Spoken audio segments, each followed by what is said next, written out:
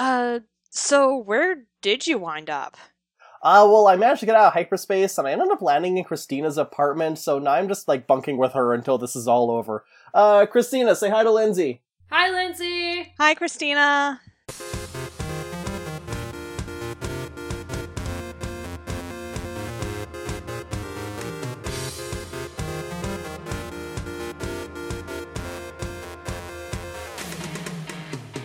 Hello, and welcome to Not If I Reboot You First, the podcast that takes our favorite properties and reboots them before Hollywood has the chance to. It's a little bit like brainstorming fanfiction.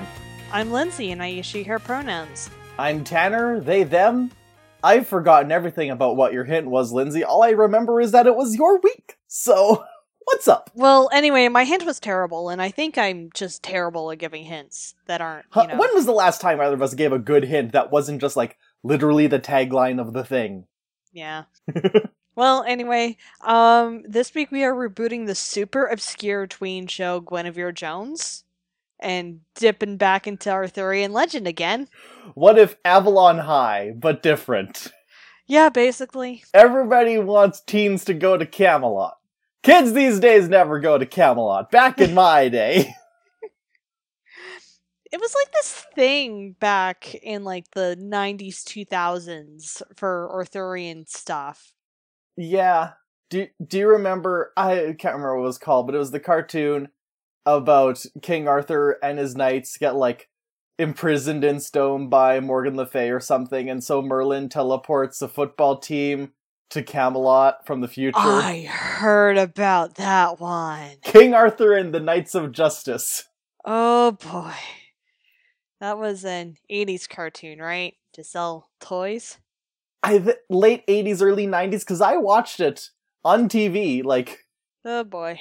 But this is a tween show, so we're selling clothes? Probably, I don't know, stuff that might go into Hot Topic for the younger crowd. Yes, King Arthur Hot Topic. I mean, there was a proto-goth in there. Also, I discovered one of the actors on the show went on to play a Power Ranger, so... Oh, fun. Yeah. I'll talk about him in a bit. So, Guinevere Jones was a Canadian-Australian fantasy television series and a series of... Australian, that makes sense. Yeah.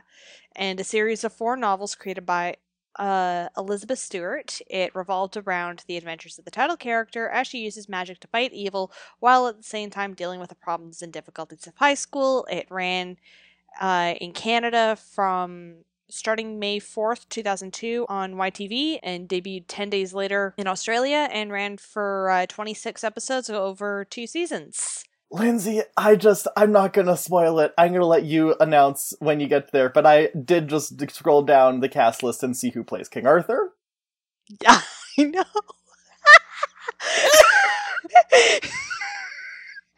I was astonished. But let's build to that. Okay, so anyway, our main characters are Gwen Jones. She's, teenage girl, quite independent, passionate, temperamental, all this sort of stuff. Typical 14-year-old, who has magic.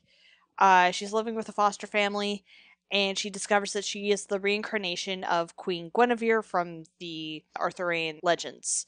And she is also being mentored in how to use her magic and how to fight the forces of darkness by Merlin.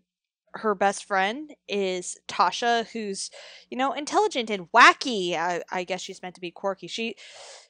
They dress Tasha up like, I don't know, kind of a mix of... Who was Mia's best friend from the Princess Diaries? Because there was a particular look in the early 2000s with, a lot of barrettes and crop tops and, the baggy cargos. Lily Moscovitz. Yeah, Lily Moscovitz. So think, Lily Moscovitz and a little bit of Janice from Mean Girls, but, for a middle schooler. Yeah, I can see it. I can visualize those girls in my head. Yep, Tasha, she's kind of like that. She also knows magic, and she works at a cafe, even though she's 14. I guess Australian child labor laws are different. Is it a family business? It doesn't say. Maybe if it is, then could kind of get away with it. And it's not a huge stretch, because here you can start working at 15 if you have parents' permission. Yeah. So anyway, she has a twin brother named Josh Mayers. So Josh is like the more clean-cut, kind of preppy-looking guy, bit straight-laced, hopeless romantic, and is quite smitten with Gwen, and he wants to protect her and all that, but Gwen is like, no, I don't need no man. And then there's Michael Medina. I put a pin in Michael Medina, okay? There's gonna be some major changes to this character. Is he a bad boy? Yeah, dark, intense, mysterious, protected by some sort of force. All the girls want him. Does he have a leather jacket? He's a bit too young for the leather jacket, but like, You're never too young for a leather jacket. look at what his actor grew up into. Oh my gosh, this guy was born to play bad boys. Yes. They just looked at this actor and was like, you are just bad boys. It's Paulo! It's fucking Paulo! To our younger listeners, there was a Lizzie McGuire movie, and he played Paolo Vallisari. The dirtbag! Yeah. Anyway, his other big thing was being in, like, 90210. Yeah, and apparently Pretty Little Liars, which I've never seen Pretty Little Liars, but I'm pretty sure that every boy on Pretty Little Liars was a bad boy. Yeah. There ain't no good people in that one. So the recurring characters are like Merlin. Does Merlin really need an introduction by this point? He's Merlin. Yeah. So our Power Ranger is Spencer Huang, who is played by Elgin Abella. Basically, he's kind of like the nerdy sidekick who helps out with the research side. Tanner, who did he play? He played Theo Martin on Power Rangers Jungle Fury. He was the Blue Ranger. He was smarter than you. Damn it. Had a crush on the Yellow Ranger. Yeah. That was a season where you could so easily pair basically every single face character with another one. Yeah. And also, because of my Incorrect Power Rangers blog, I very much overlapped the personality of Theo with the personality of Mateo Liwanog from Superstore. Oh, okay. So there's this one character named Rain Davidson. She's kind of like the mean girl. She's got a bit of magic herself. She's not really that important. Put a pin in her because I'm going to do stuff with her. And yeah, you should do something with her, because early all it says is she's got magic and she's a mean girl. It's like, what? She's not like the daughter of Morgan Le Fay or like some reincarnation or anything. She's just a random mean girl with magic. Yeah, it's weird.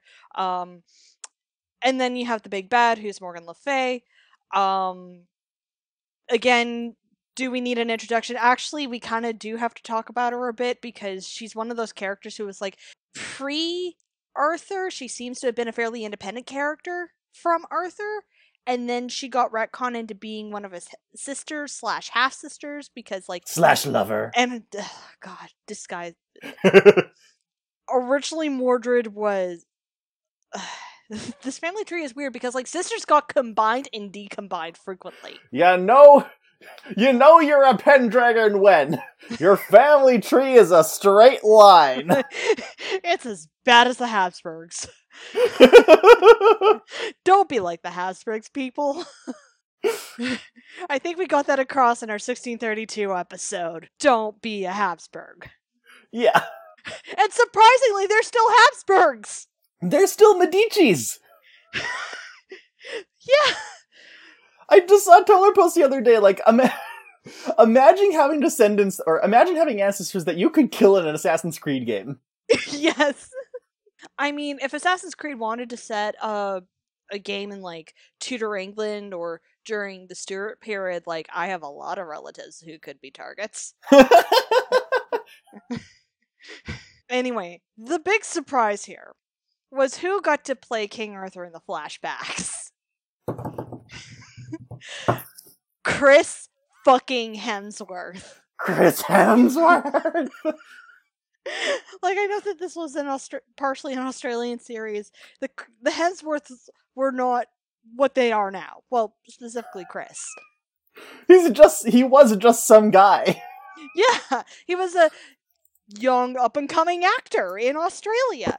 Who knew that he would be... Just another run-of-the-mill Australian twink. Who knew that he would turn into fucking Thor? Oh my god, this wig! I know. Chris Hemsworth is about to run up a hill to make a deal with God.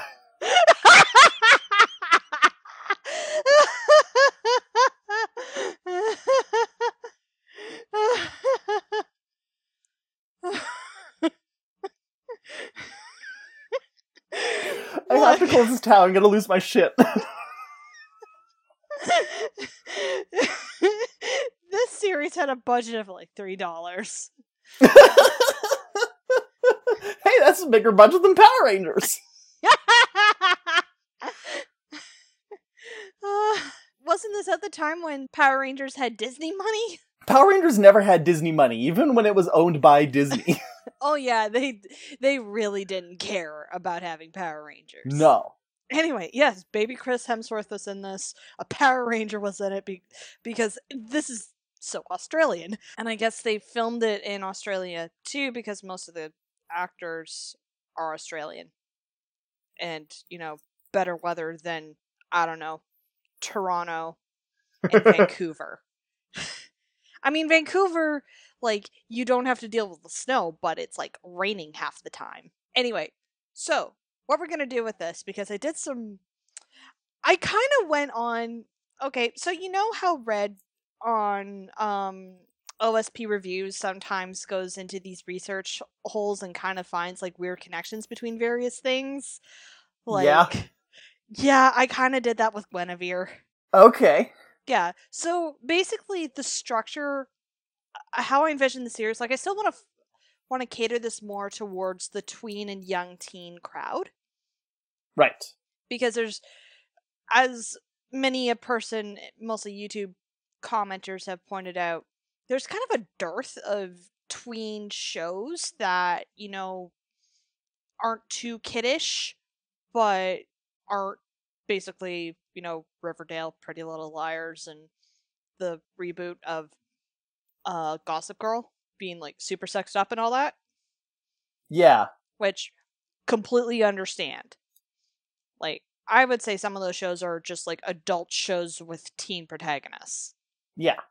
And then I'm like, why isn't this set in college? Yeah, there is a lack of middle grade shows. Yeah.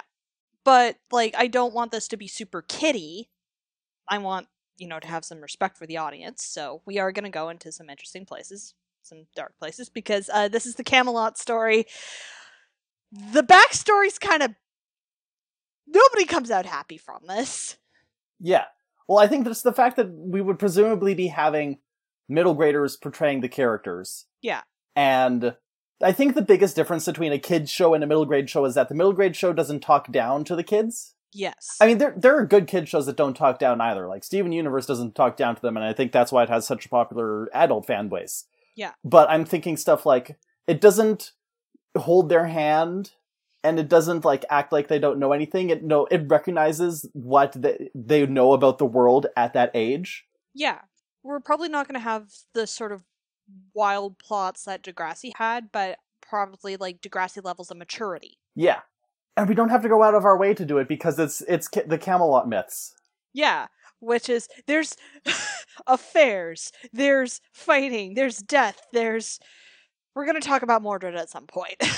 Because that's the whole surprise incest is kind of, don't know how I feel about that. Chrétien de Troyes.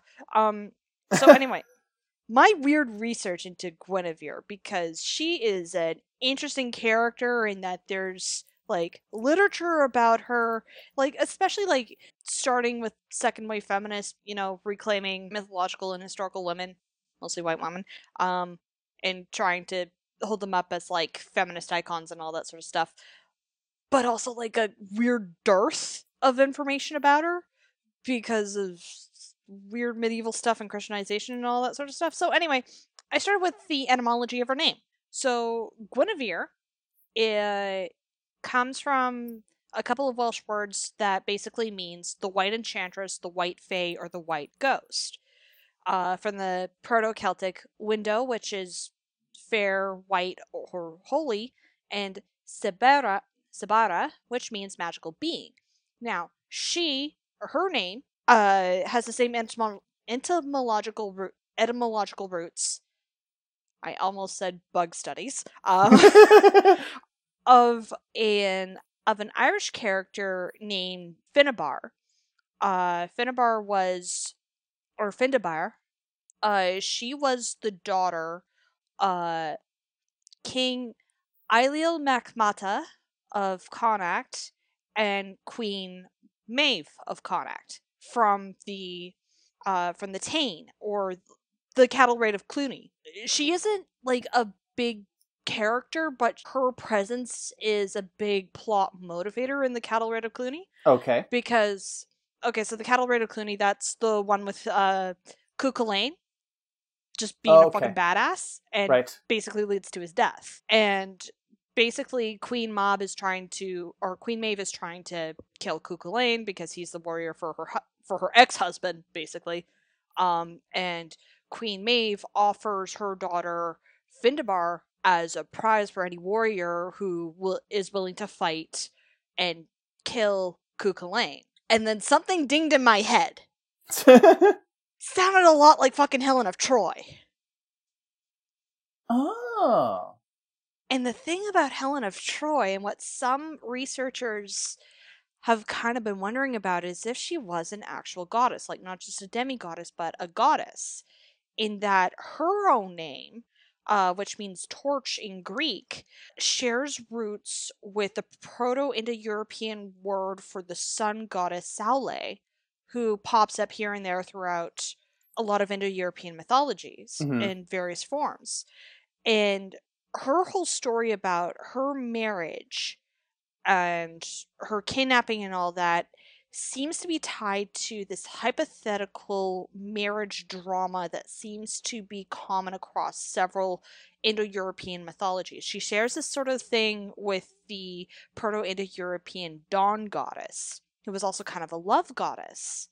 So, bringing this back to Guinevere, and the whole she's related to the color white and light, and her name means the white enchantress or the white ghost, the white spirit. Like, I'm thinking, huh, there's something going on here. And then I looked up because there's another weird connection to the Oak King and the Holly King. Basically, these two personifications of summer and winter who are constantly battling each other, with the idea that the Oak King represents summer, and he kills the Holly King and is at his greatest power during the summer solstice, and the Holly King kills the Oak King during winter. And there's a whole bunch of Welsh mythological figures who fit this motif. And I'm like, what if Arthur and Mordred's conflict came from this motif too? Oh. And they connected in with the marriage drama of the sun goddess. So now I got like my backstory plot plus what's going to become the A plot of this tween series. Because if she's a reincarnation, she can't be the only reincarnated Arthurian character in this series. And she can't just be fighting the forces of darkness. So this is where I go back to Morgan Le Fay and Michael. So I'm gonna change Michael to Michaela, because we gotta LGBTQ this up. Yeah.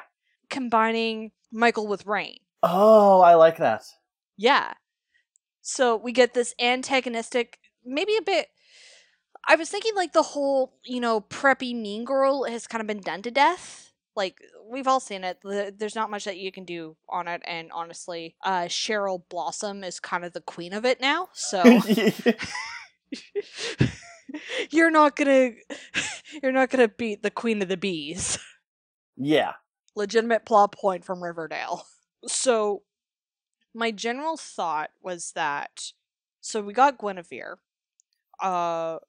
I'm thinking Josh was giving me less Arthur vibes and more Lancelot vibes. Even though Lancelot was Chrétien de Troyes' OC Do Not Steal. But I don't know. Do you think he should be Arthur or Lancelot? Or does Arthur be like the ghost who shows up? The ghostly Chris Hemsworth. I like Arthur as a ghost or not reincarnated. Because that whole thing of like he'll return in the hour of need, maybe that means that like he's just still a guy in stasis. Yeah, he's hanging out with like Finn McCool and Frederick Barbarossa under a mountain Yeah. somewhere. And then if someone is able to find and wield Excalibur again. There, Arthur, or maybe Guinevere becomes worthy of Excalibur, or becomes the protector of Excalibur. Yeah. It would make sense if Arthur and Mordred are supposed to kind of take on the same kind of cyclical conflict as the Oak King and the Holly King. It would make sense if they don't reincarnate, or if they are the reincarnations or avatars of these beings, rather than just normal human souls getting cycled through time. Yeah. Whereas Guinevere is the one who gets cycled through. Yeah. Guinevere and Lancelot, and yeah. Yeah, so Guinevere, Lancelot, and then you have Rain. Yeah, as I said, I combined Michaela and Rain. And when it comes to like how she's bitchy towards people, I was thinking like she's more the academic alpha bitch. In my mind, I have it as like she's kind of Rachel Berry. Like that type of alpha bitch. She's not popular, and she's not popular because she's fucking difficult to deal with. And she's got to be like, oh yes, I'm Little Miss Perfect. See, my thinking, I was going in the opposite direction, that she's kind of the weird loner goth. Oh, okay. And that's something that, if Morgana is still one of the villains, Morgana shows up and kind of plays on that. And it's like, I can teach you real magic to get revenge on the popular kids. But, like, Michaela just focuses her ire on Gwen because, I feel weird about her, but I don't know what these feelings are, so they must be hate. Yep. It's like definitely nothing else. I definitely am not mad at how pretty I think she is. Yeah. Now, regarding Morgan, I was almost thinking like some of the early stories, like Morgan was the antagonist, but then she kind of disappears for a while and then is like chill because she's not really related to Arthur. She was just doing it. She's more of emphasis on La Fée. She is a fairy. She does kind of her own thing. Yeah. And she has her own reasoning for doing stuff. Now, in Arthurian myth, Arthur has anywhere between 2 and 4 sisters. There's Morgan, Morgause, Elaine, and Anna. And how they're related to him varies, but usually, like, especially after the Vulgate cycle, it's usually Morgan, Morgause, and Elaine are his half-sisters. There are Gurna's daughters with her first husband, Galoris, the Duke of Cornwall, and then Anna is his younger sister and his full sister. Now, sometimes Anna is either combined with Elaine and becomes the Duchess of Brittany, or she's combined with Morgause and becomes the Duchess of Orkney. And then sometimes Anna and Morgause are combined with Morgan, so that she is also the mother of Mordred, because Mordred is usually Morgause's son with the Duke of Orkney, and he's the older brother to Gareth, to Gawain and Gareth, and a bunch of other knights of the Round Table. For simplicity's sake, people frequently just like put it into one sister, Morgan.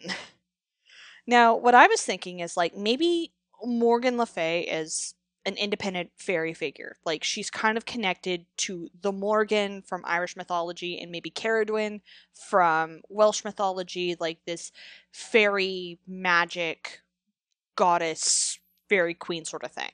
And she's doing her own thing. But Morgause is kind of interesting. And I was thinking, okay, Morgause is the name that she takes on, but also maybe she was known as Anna Pendragon, the younger sister of Arthur, and her whole motivation, because maybe she also learned magic, and she's kind of in this netherrealm situation like Merlin, is that she blames Guinevere for the downfall of Camelot. Like, she isn't jealous of Guinevere. She's like, you are the reason we all suffered. I guess she is jealous. I don't know. But, like, her manipulations of, which name do you prefer, Michaela or Rain? I prefer Michaela. Okay, so her manipulations of Michaela is like, I want revenge on Guinevere for all of this. Instead of like, oh, she took my... People are bad about Morgan's motivations for anything, really. Why? Because that other woman is pretty. Well, some have been like, if we go with the older sister route, specifically Arthur, your father killed my father and raped my mother. But I was thinking Anna, like, if you have this younger sister character who looked up to her big brother and is like worshipping at his throne, thinks he's the greatest thing ever, this glorious golden age, and it was all ruined by that harlot. I think that would be an interesting take on the whole thing, because honestly, how many times has the whole, like, not to denigrate that whole fucked up situation of what Uther did to Igerna, but like, I think that's been covered a whole lot. And maybe another author or another writer can do that for some other Camelot adaptation, but I think it would be interesting to have it from the other perspective of Anna, who has only known this glorious thing, and then it all comes crumbling down. Yeah.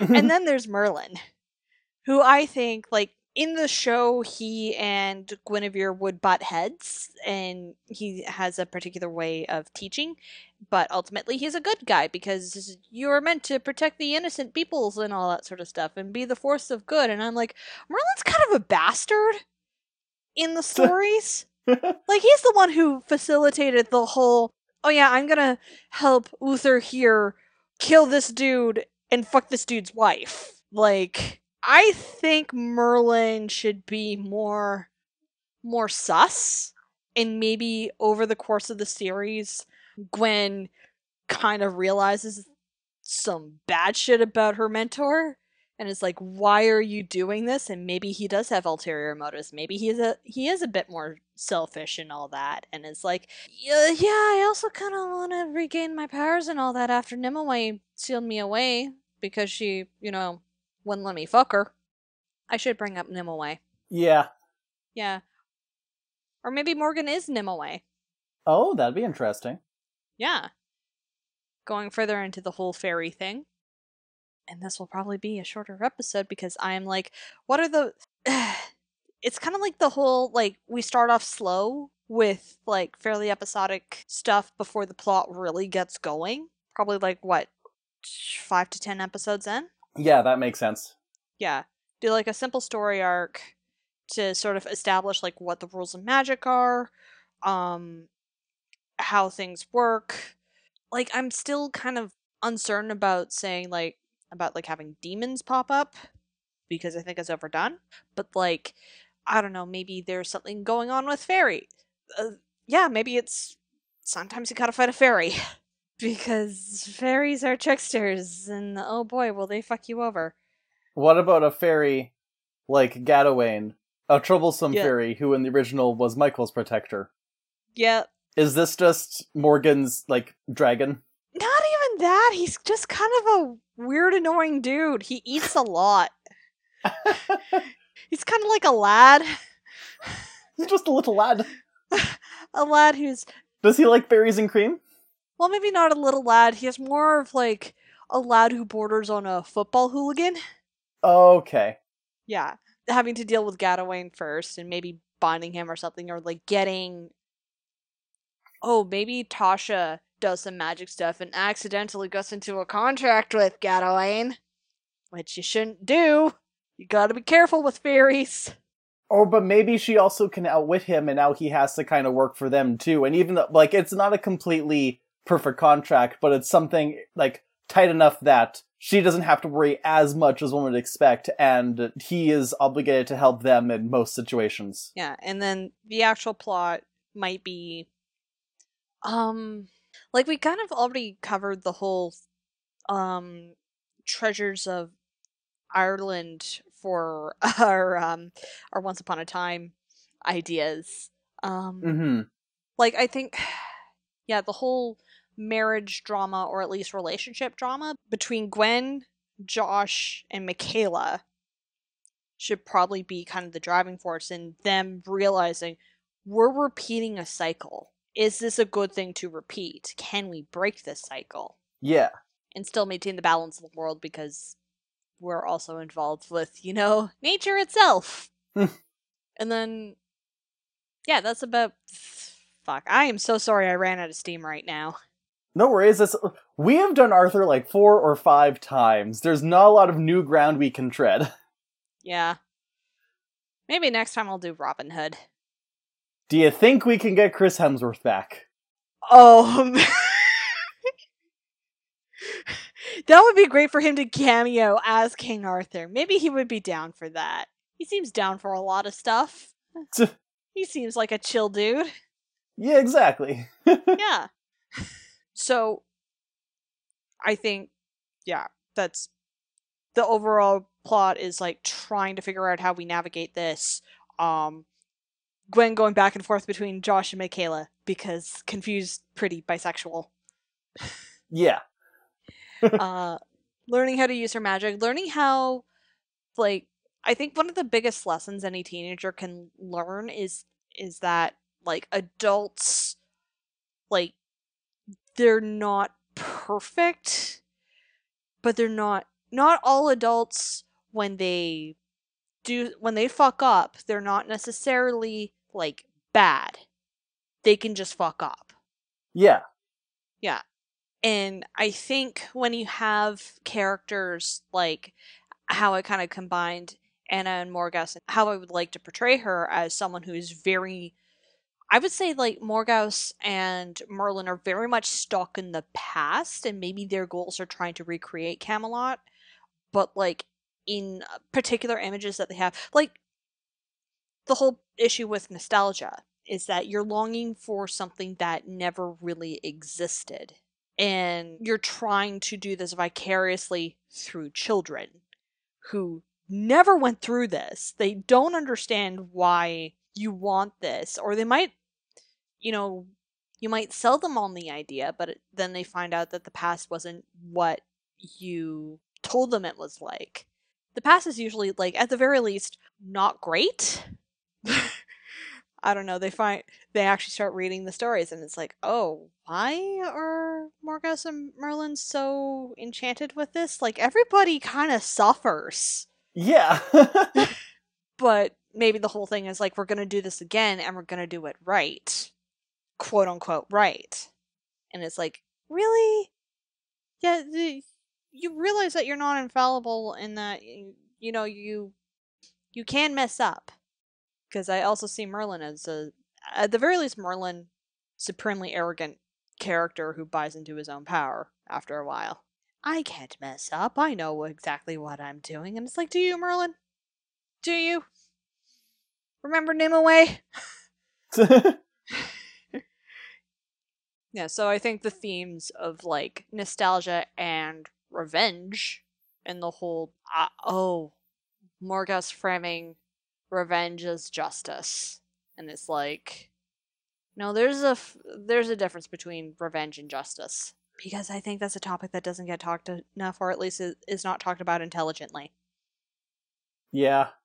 Yeah, I think the big problem is like it's the whole stop. If you do X, you're gonna be just like the bad guy, and it's like, no, like there has to be consequences for actions. It's just like knowing when you're going too far, Yeah.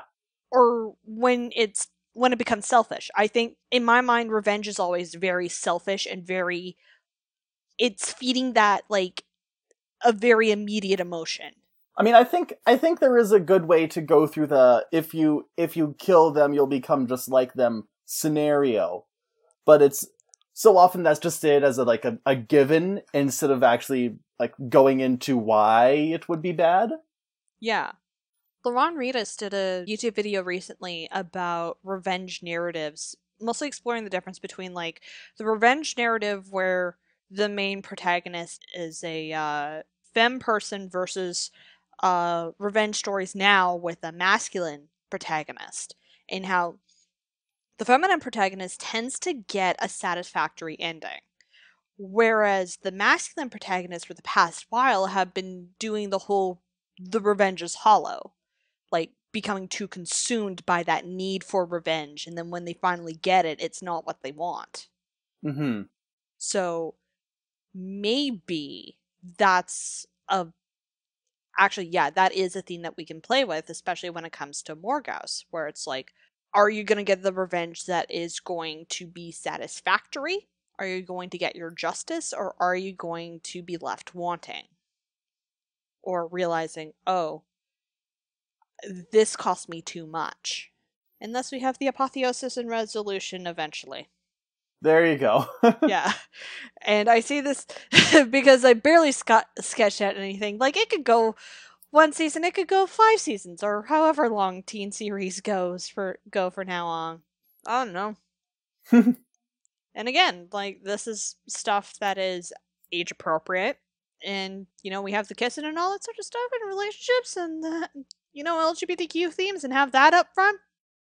Exactly. Yay. Anyway, that's it from me. All right. In that case, Camelot-related segue.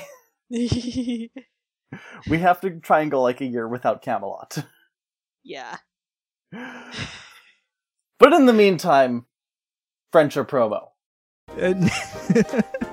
Need a new gay found family podcast? We're a queer-led actual D&D play... Nope. We're a queer-led actual play D&D podcast of 4 best friends who are currently playing... Hold on. We're a bunch of queers playing D&D for a podcast. We're lifelong friends. We have space travel, magic technology, heist, horses, and a really gooey goblin. I'm stealing all of your stuff. I'm just going to say this entire ad.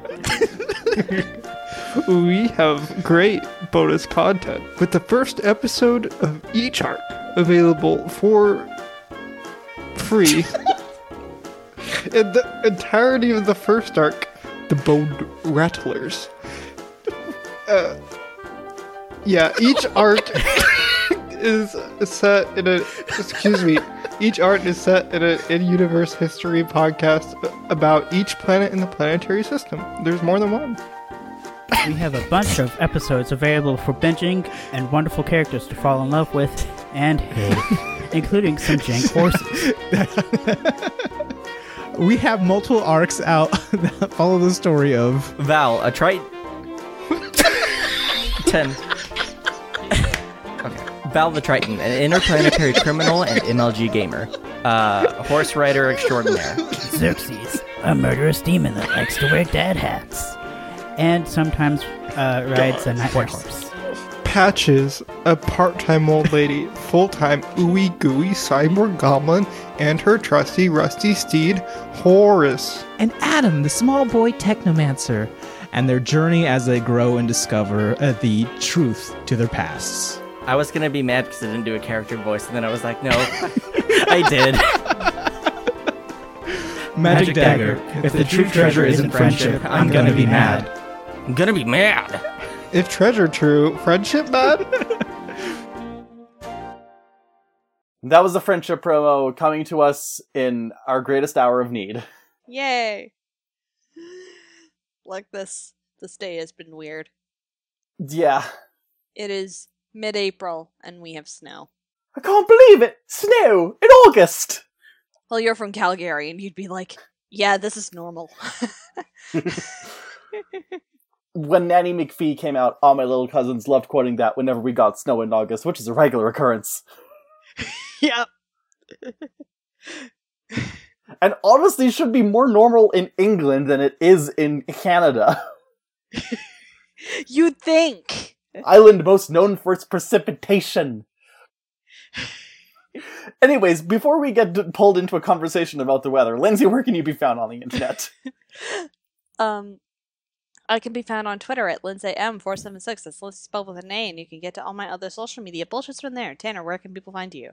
You can find me on Twitter at SparkyUpstart and on Instagram at SparkyYoungUpstart. You can also find this very podcast on Twitter at NIIRYFPod. NIIRYFpod. Those are the letters for Notify You First, and they're pronounced with an Australian accent. Not even gonna attempt that. NIIRYF pod. That's not a podcast. This is a podcast. I shouldn't challenge you. about that. It ends badly. Email us at notifirebootyoufirst@gmail.com, where you can send us your comments, critiques, criticisms, and I don't know, your weird wiki walks when you realized, oh shit, Proto-Indo-European mythology is kind of weird and connected with everything. But don't send us anything about Arthurian lore. Yeah, we need to do a moratorium. The well is dry. But the email is also where you can send us a friendship promo, be it an audio clip or a proof for us to read. Either way, we'll put in a free ad for your podcast, your YouTube, or even your DeviantArt.